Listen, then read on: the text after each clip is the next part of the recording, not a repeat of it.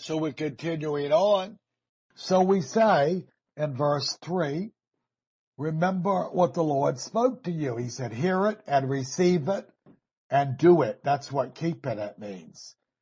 James was practical. That's the justification by works and not by faith alone. There's no teaching that says you're saved by faith alone. That's a heresy. When you first come to the Lord, you repent. That's your works. And you turn and obey the Lord. That's your faith. You trust Him to do His part, and you do His part. So it's not just believing. Many people in hell believe, but they didn't do the will of God. So you who have fallen away, and you that are near falling away, and you who have not fallen away, listen to me. He says, to those others I give them time to repent. But if you do not come back, I will come like a robber. It means there'll be a time that my patience will run out, and then I will come upon you, and you think you have more time. You may not. You may be like the people at Noah's time. 120 years, he was a preacher of righteousness, and they didn't come to the Lord. Well, they wanted to come when God shut the door, a few of them, most likely. So the Jewish tradition says, and he did not open the door. See, God wasn't offering grace anymore. The 5 foolish virgins, God shut the door and said, I once knew you, but I don't know you anymore. You're not mine. So we have to remember this. So there are multitudes will be in the lake of fire that meant to repent. They meant to get right with God. They were procrastinators.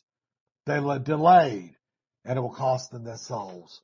Oh, I've talked to a few people. One of my aunts, when I was probably about 20, and I sort of tried to give the gospel to her, and she was very nice. And she said, well, when I'm willing to stop drinking and smoking, I'll get right with the Lord.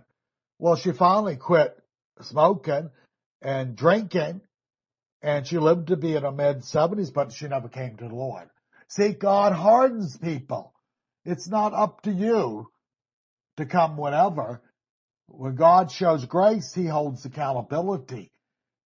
He's not trying to save people just to keep them out of hell. That's only one reason. He saves people for He wants people to live righteously and holy in this present life.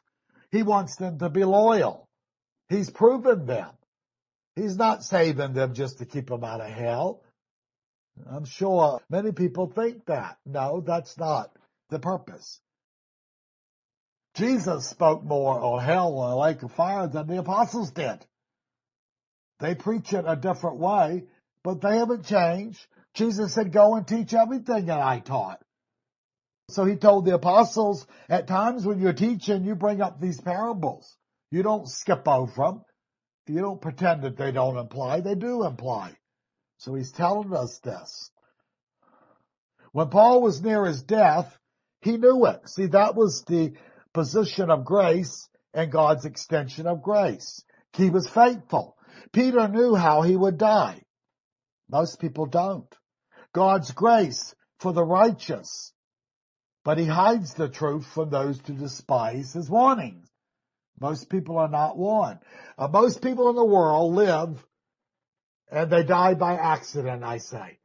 The true Christian dies by appointment. But God, as far as most of the wicked, unless someone's praying for them and getting grace for them, they die in car wrecks. They drop dead of a heart attack. They're murdered. It doesn't mean that God's appointed. It means that He watches it and He doesn't interfere. See, they're not in covenant. He has no obligation. Life itself and their conscience warn them. So sometimes, in most cases, He doesn't warn them. See, they've had plenty of time. And so people die, I say they die by chance. Remember the 18 people, Jesus said that they were in a tower and the tower fell and killed 18 people. He said, do you suppose they were more wicked than most people? See, the Jews taught that when you had a tragic death, that God must have singled you out to punish you. like being struck by lightning or something. That's what happened. He says, do you suppose they were worse than you and others? His implication is they weren't. He says, and you shall likewise perish if you don't repent. If you repent, you're under God's orders. Even if he permits you to die by your reaping and sowing, it still has to come by permission. He's the master. He's the Lord. But with the unbeliever, he says you will die the same as those 18 men by chance. Something will happen in life and it will cut you off. And God didn't single you out to be killed. That's the chance that the wicked take that don't live for the Lord. We have to, or the backslider. When I use the word backslider, I mean a person's not a Christian anymore. I don't mean he's sat on the shelf and he's a carnal person. There's no such teaching in the scripture. Carnality is used two different ways by Paul and in scripture. To be carnal-minded is death. To live like the world. It means you're not Christian. Then he talked about Christians who have favorite teachers and do certain things that are immature and walk like men. He says you walk like men. You live like people of the world. He means you, in those areas, you're not spiritual. So there's a difference between these worlds. Because you cannot be carnal-minded and not follow the Lord and still be a Christian. This cannot be. Okay? So he says then in verse 4, which I think is fine. Now this is the home group or the individuals. But you have a few people in Sardis who have not soiled their garments, and they will walk with me in white, for they are worthy.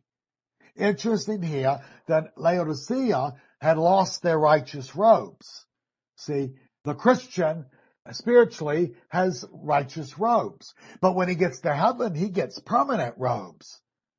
But here, we will find with the church of Laodicea, they were naked.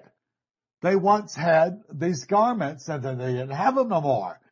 So he tells these that you're walking right and you've not soiled your garments. You're not let them get all messed up with spots and wrinkles and dirt and filth is what he means. So he says to the church, you have a few that have not soiled their garments. Notice our many home groups in Sardis, only a few were in the Lord. Makes you think. Few there be that are saved. That was Jesus' answer to Peter. There's only a few. Many means a multitude of them. Most of them. A few means only a few numbers. So that's why I say the majority of people profess to be Christians. There's only a few that are really Christians. Of the people who claim to be saved and spirit-filled, only a few of them are real Christians. See, they believe the right things, some of them. They don't live the right things, okay? So he says, obey in the Lord. You've not been in gross sinning. That's what pure garments mean. You've not fallen away. If you fail or sin sometime in your life, you repent of it. You don't keep it there. Like someone said, you can't help it if a bird lands on your head. You shoo him away. But you can help it if you let him sit there and build a nest. So you're responsible to do something about it, okay? So most of them that he said were dead, you have spots and wrinkles. You're dirty before God. That's what it means. In Ephesians 5:27, he talks about the church, born again, that he might present it to himself a glorious church, not having spot or wrinkle or any such thing, but that it should be holy and without blemish. That's what he's coming for. That reproves people. That tells people he's not pleased. They're not going to get away with certain things. They may fool people. They don't fool the Lord. And it will keep them out of the kingdom. He's coming for a church without spot or wrinkle, without any blemish. See, that's the bride. If you seen a bride walking down the aisle and she had mud all over, you'd think something's wrong, wouldn't you? You expect her to be in white and pure and no wrinkles and the dress made just right for the wedding. So in the world, there are few, and in the church that are spotless. As I said before, out of the Roman Empire, which was considered most of the world, they didn't know much about South Africa or the Far East. They thought they were the world. So anyway, out of maybe 70 million people, at the most, this is 70 some years after the resurrection, at the most, there may have been 300,000 who professed to know the Lord. And out of those, only a few were saved. That tells you something, don't it? Constantine in the 3rd century saw a sign in the sky, a cross, and he made everybody convert. They didn't change. They didn't repent. They just took on forms of Christianity and they kept living their idolatry. He wasn't a true Christian, and neither was the empire. See, all of that, like the Roman Church and the Protestants as a whole, they are false before God. They're the multitudes that are going to say, Lord, Lord, and find out that they are cursed by the Father. Okay. Few of them are loyal to Christ. And remember, the Lord answered Peter when he said, will there be many saved? And he said, few there be that be saved. So this is the Lord himself. He said the way is narrow. Actually, the translation is how difficult and narrow is the way, and few are saved. Those were the original words that Christ spoke. Well, how many that were first saved fall away? In the end times, the scripture says there will be a falling away from the church. He's not talking about a denomination. He's not talking about an organized religion. He means the true church. There shall be a falling away, and it will get dark like the time of Noah and like the time of Lot. We'll study them. Hardly nobody got saved. That's how it's going to be, okay? And so they will fall away by pleasures of sin, by deceiving spirits, by forgetting the word of God and their duties to God. Those who are spotless, blameless, they are led of the Spirit. They walk in the Spirit. And they will walk with Jesus, he said, in white. They will get permanent garments in heaven. Their garments of temporary ones will be changed. One of the churches, he said, I'll make you a pillow in the temple of my God, and you shall not go out in and out. You'll be fixed there. You won't be no chance of you ever backsliding or falling, because sin will be done away with. The old man's left behind. The devil and his followers and the wicked people will be in the lake of fire.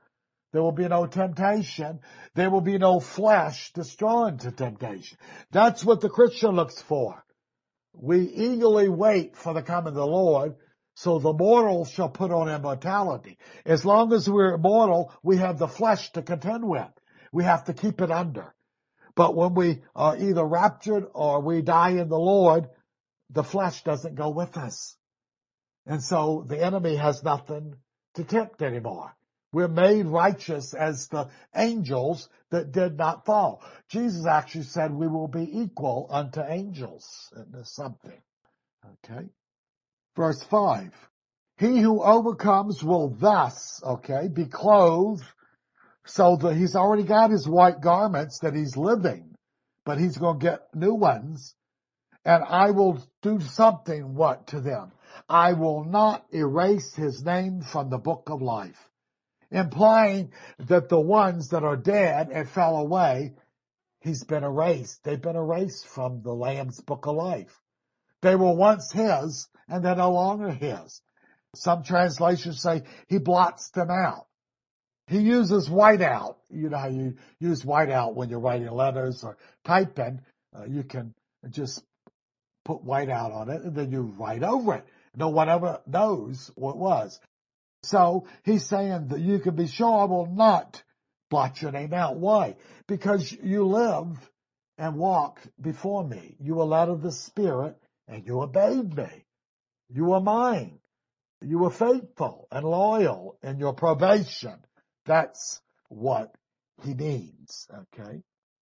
Verse 5. Again, white garments, I will not erase your name, and I will confess his name before my Father and before his angels. Okay? It was Christians, let me remind you, that fell away. They were branches that once bore fruit, and then they did not bear fruit. They were once wise virgins, and they became foolish virgins.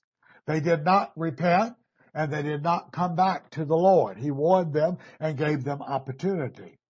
So he blotted these Christians out of the book of life. Like you say, they were once a part of him. Those who soiled and spotted their garments. They got into sin, gross sin and pleasures of this world. And you got into covetousness and greed and other sins. The scripture says garments are the righteousness of the believer. They didn't have no righteousness. We're going to find out the church of Laodicea, Jesus said, you're naked. You have no righteousness anymore. You're not covered. When Adam and Eve were naked, they saw their shame and they were afraid and hid from the Lord. Their sin made them that way. So many will be cut off from grace. They will be removed from the book of life that proves their standing. When they were in the book of life, that was proof. As far as God was concerned, they were his. And they were with Christ. But those who did not overcome, that fell from Christ by not being led of the Spirit, engaging in gross and lawless sins, not using the armor of Christ, and fighting the spiritual warfare against demonic powers. This is our probation. This is where we prove our loyalty. This is why Christians are tested. So if people think they can just say the sinner's prayer and they're saved forever, they've been lied to by false shepherds. It's not true. There's no truth whatsoever to that teaching. The overcomer of these things will be confessed by Christ. He will confess these as his brothers, his sisters. Who will he confess it before? The Father and the holy angels. He's not ashamed of them. They're righteous and holy like the Father and the angels are. Remember, he said, if we deny Christ before mankind, Christ will deny us before the Father and his angels. So, if you're ashamed of the Lord and you will not take a stand at the proper time, God takes it as denying him. You deny him in two ways. You deny him by confession. That's why the Romans and others tried to get Christians to recant and confess something different, and then they didn't put them to death. Well, the true faithful Christian would not do it. He would die first. The weak Christian, the backslider, the professing Christian, he would recant. He would justify it. Well, I'll get right later. But he denied him. And the scripture says Christ will deny him before the angels and the Father in heaven. But also, most Christians, professing Christians, once Christians, that's what I use, they fall into another category. They deny the Lord, not by confession. Many of them go to church. Many of them are faithful to church. They're like Sardis. They have a name, they're alive. But in Titus, chapter 1, verse 16, I've read this one often. You should read it often. They profess to know God, but in works they deny him. Well, so much for being saved by faith alone. They profess to know God. They say, Lord, Lord. The multitudes of professing Christians. And Jesus said, I never knew you, okay? They are abominable. This means they're wicked. They're filthy spiritually. They're disobedient, it says, and disqualified for every good work. See, when Christ saves people, he saves them for good works. They can't be saved and keep living the way they want to. They can't confess Jesus and say, well, at least I'm saved. It don't work that way. I've heard people tell me, well, at least I'm saved. I just won't get many rewards. You won't get any rewards and you'll be in the lake of fire eventually. That's what's going to happen. And you deserve it because you're gullible and you should be deceived. God's sending a lying spirit on the world because they don't want the truth or they rejected the truth. That's God. He sends the lying spirit. When heresies, they're not to be pitied. Oh, if they just had a good teacher. No. If they obeyed God by their conscience, they would have been given more. They are responsible. Oh, the teachers at fault is going to get a greater damnation. But they're not to be excused. There are no poor people in hell. I've heard people preach to God, oh, these poor sinners, the poor good people, they're going to hell. They're not going to hell. If they were good, they wouldn't be going to hell. There are false Christianity out there. A watered down gospel has been presented, and most people are saved, so-called, by it, but they're not really saved. So you deny the Lord by your lifestyle. That's why James said, a man is justified not by faith alone, but by works. Well, many of the Lutherans and the Calvinists don't like that scripture. They want to do away with James.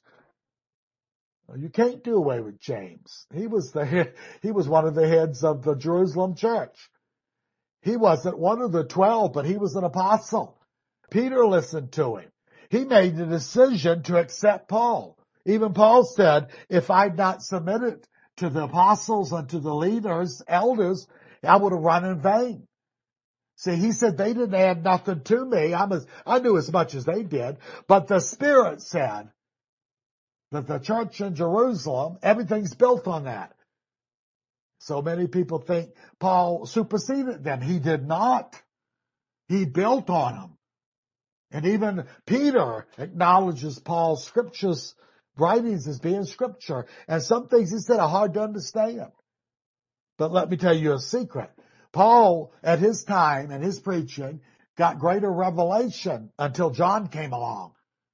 Until John, in about 95 AD, wrote the book of Revelation, far exceeded things that Paul taught.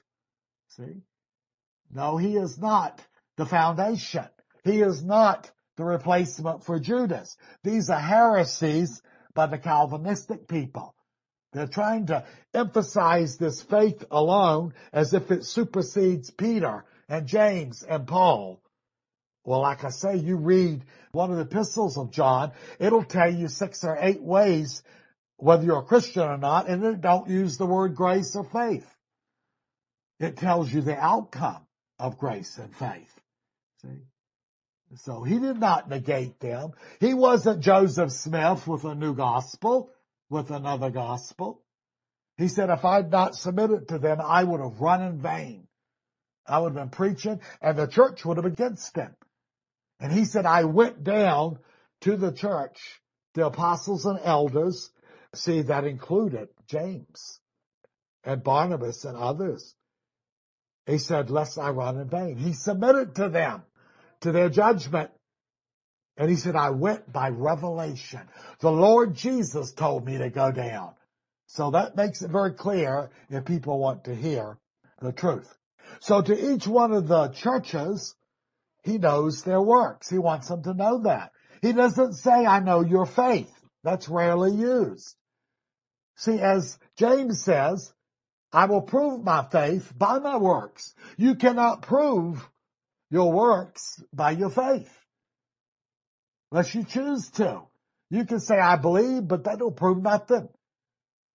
Multitudes of millions are going to say, Lord, Lord, that believe. And Jesus is going to say, I never knew you. All of God's judgments are according to works, not what a person believes. Because what a person believes will come out by their works. What they say will be fruitful. So we have to remember that. So any of these gospels that preach of faith and grace alone, they are inspired by the devil, and they're very popular. So he says to each of the churches, I know your works, and as James said, you are justified by your works, not your faith alone. He makes it very plain. And he explains it. You say, I have faith, the faith, Christianity. And he says, you see your brother has need and you don't help him. And you say, oh, bless you and go your way. He calls him a hypocrite, basically. And he says, do you think this kind of faith is going to save him? Or this kind of Christianity? And the rhetorical answer was no. If you never help your brother, if you never help people, he's not talking about every individual case. He's talking about in general, if you don't love and demonstrate God's grace, then you're not a Christian. He makes it very plain. He doesn't care what you believe. Okay? He refutes it. And so when he says a man is justified by works, it should have been made plain, but it wasn't, because Luther was a heretic just like the Catholics were. I don't mind saying that. That's what it was. He answered a heresy with a heresy. Roman Catholic works do not get a person saved, a ritual. He should have answered spiritual works is what proves a person is a Christian. Faith that is active, not passive. Active faith has works. Jesus said those who are saved by faith, it's a gift of God. Immediately he says they are created for good works. So if they don't produce good works, then they're not saved. See, they got to. Or they can refuse to. See, they still have a will. But there's a consequence for refusing this. So Paul and Titus says these people that denied the Lord were detestable and disobedient. So they denied Christ that way. But they're going to say, Lord, Lord, at the judgment day. They were disqualified from Christianity. Paul only used the word here in Titus and about twice or so in Corinthians. And both times it applied to the Christianity, not them being put on a shelf, not for them being a carnal Christian. He told the Corinthians, examine yourself and see whether you be in the faith anymore. That's what he told them. He says, don't you know if Christ is in you or not? See, the Spirit in general bears witness. Doesn't mean he bears witness every day. We walk by faith and not by sight. But he confirms these things to the conscience and the spirit of a person, gives them peace and righteousness. So it's good fruits and obedience. They go together to understand this. Verse 6, he who has an ear, let him hear what the Spirit says to the churches. So each church, he addresses himself as the Lord in a certain manner. He says, I know what works you're producing, or we're good or bad. And at the end, he said, now listen to what the Holy Spirit said and what he's saying. So to be led of the Spirit, obey the Lord, is the works that God requires. Have you noticed in the 7 churches, he doesn't speak too much about grace of faith. Like John, he says, if I talk about spiritual works, that implies there's faith and grace. Because you can profess grace and faith and not have the right works. Then you are false as far as the Lord is concerned. So each church, he warns them to listen to the Spirit who speaks for the Father and the Son. Romans chapter 8:14. For as many as are led of the Spirit of God, these are the sons of God. It's used in the masculine, but it means sons and daughters, the children of God. So if a person says they're a Christian and they're not being led of the Spirit, they're not obeying the Lord, they are a backslider or they are a false Christian. For those are the ones. And who is speaking this? Led of the Spirit. It's the Spirit of Christ. As I said, to each one of these churches, the whole prophecy was given by the Father to the Son, to an angel, to John, to the people. And in each church, the Lord, the Son of God, addresses himself and ends it with, this is what the Spirit's saying. You see, the Godhead is involved. It's the Father, Son, and the Spirit speaking is what it means. Each one of them had the same message. Remember when Jesus lived on the earth and his divinity was limited, he said then, when Philip said, show us the Father. And he'd been with them for 3 years or more, and he said to him, how long have I been with you, and you've not known me? He that have seen me have seen the Father. He said, every word I speak, every action is the Father in me. How is the Father in him? It's the Holy Spirit. He's the Spirit of the Father and the Son.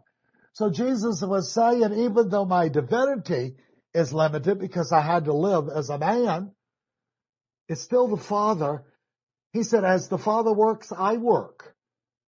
Isn't this astounding? So he was telling them, I will not show you anymore. I've condescended. I've lived with you for 3 years. And everything that you want to know about morality and how to live and what the Father's saying is in me. That's what he was telling them. Now, when he resurrected and met them in the room, the apostles, Thomas wasn't with them the first time. And when he appeared the second time, Thomas, at first, Thomas said, I won't believe unless I see the scars in his hands and his side. I won't believe that he's resurrected. Well, he came the second time to him, and he told Thomas, touch my hands and my side and see that I am not just the Spirit. Of course, he disappeared as a spirit, but he appeared in the natural form because he hadn't ascended yet. He took on both forms whenever he chose.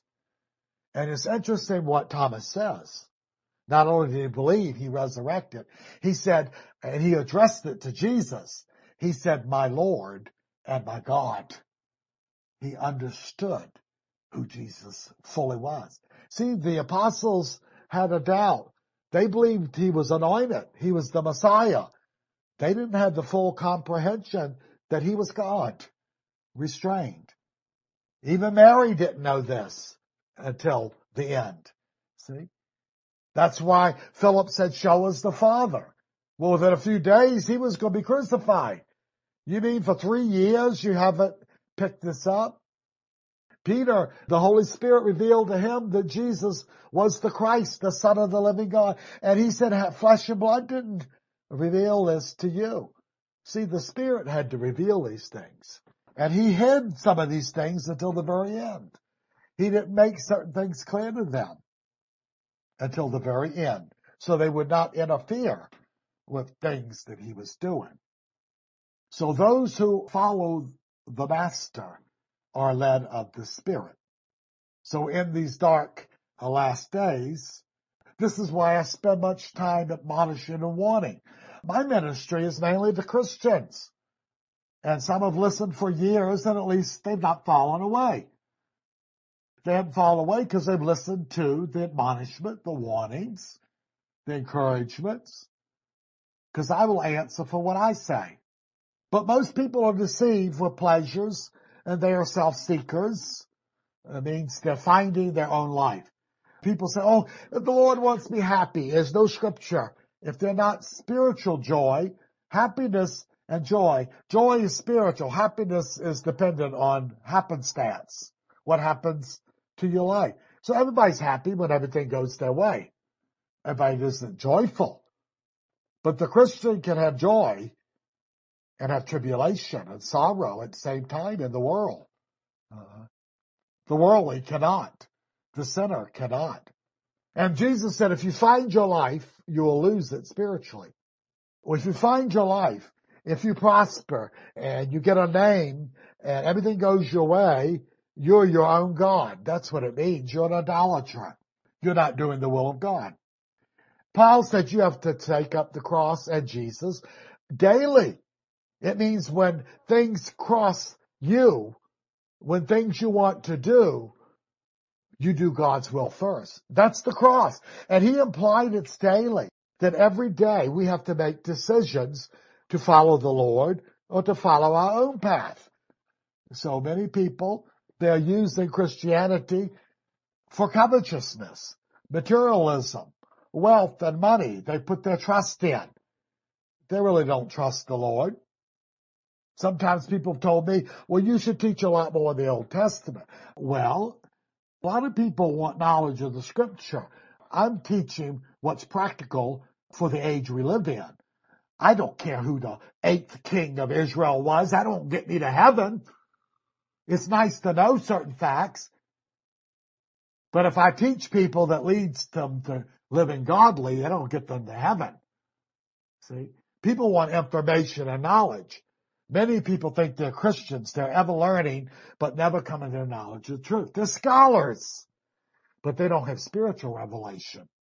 So we look at the times we live in, and if there's darker times, we give more admonishing and warning. Well, see, people many times don't want that. They only want a positive word. And God has nothing positive to say to them if they don't repent. And if they live for themselves, He doesn't have nothing positive. What's positive about telling a person they're going to the lake of fire? Not very positive, is it? And that's where most of them are going. So few listen, but at least they listen, okay? So I think if you're a true Christian, if you want to study Old Testament and certain things on your own, that's fine. As long as you don't negate the time we live in and understand the spiritual problems of the day that we live in. Okay? So we see that many people have knowledge. And in closing, as I've said before, I knew a man when I was 19, went and heard him fill up an audience of 2,000 people. And he could quote the New Testament and part of the Old. And then I found out a year later when I got enlightened, he was Calvinistic. And he believed, once saved, always saved. I thought, well, for all of his knowledge of the Bible, he didn't know how to rightly handle the truth, did he? See? He increased their knowledge and remembrance, but he never came to the knowledge of the truth. He was a heretic. So in closing, we will pray. Father, give us wisdom, practical application. Give us the truth. As you say, you will hide the truth from the wise of the world and reveal it to the simple. That the unrighteous shall never understand, but you make the way plain for the righteous. We thank you in Jesus' name. Amen.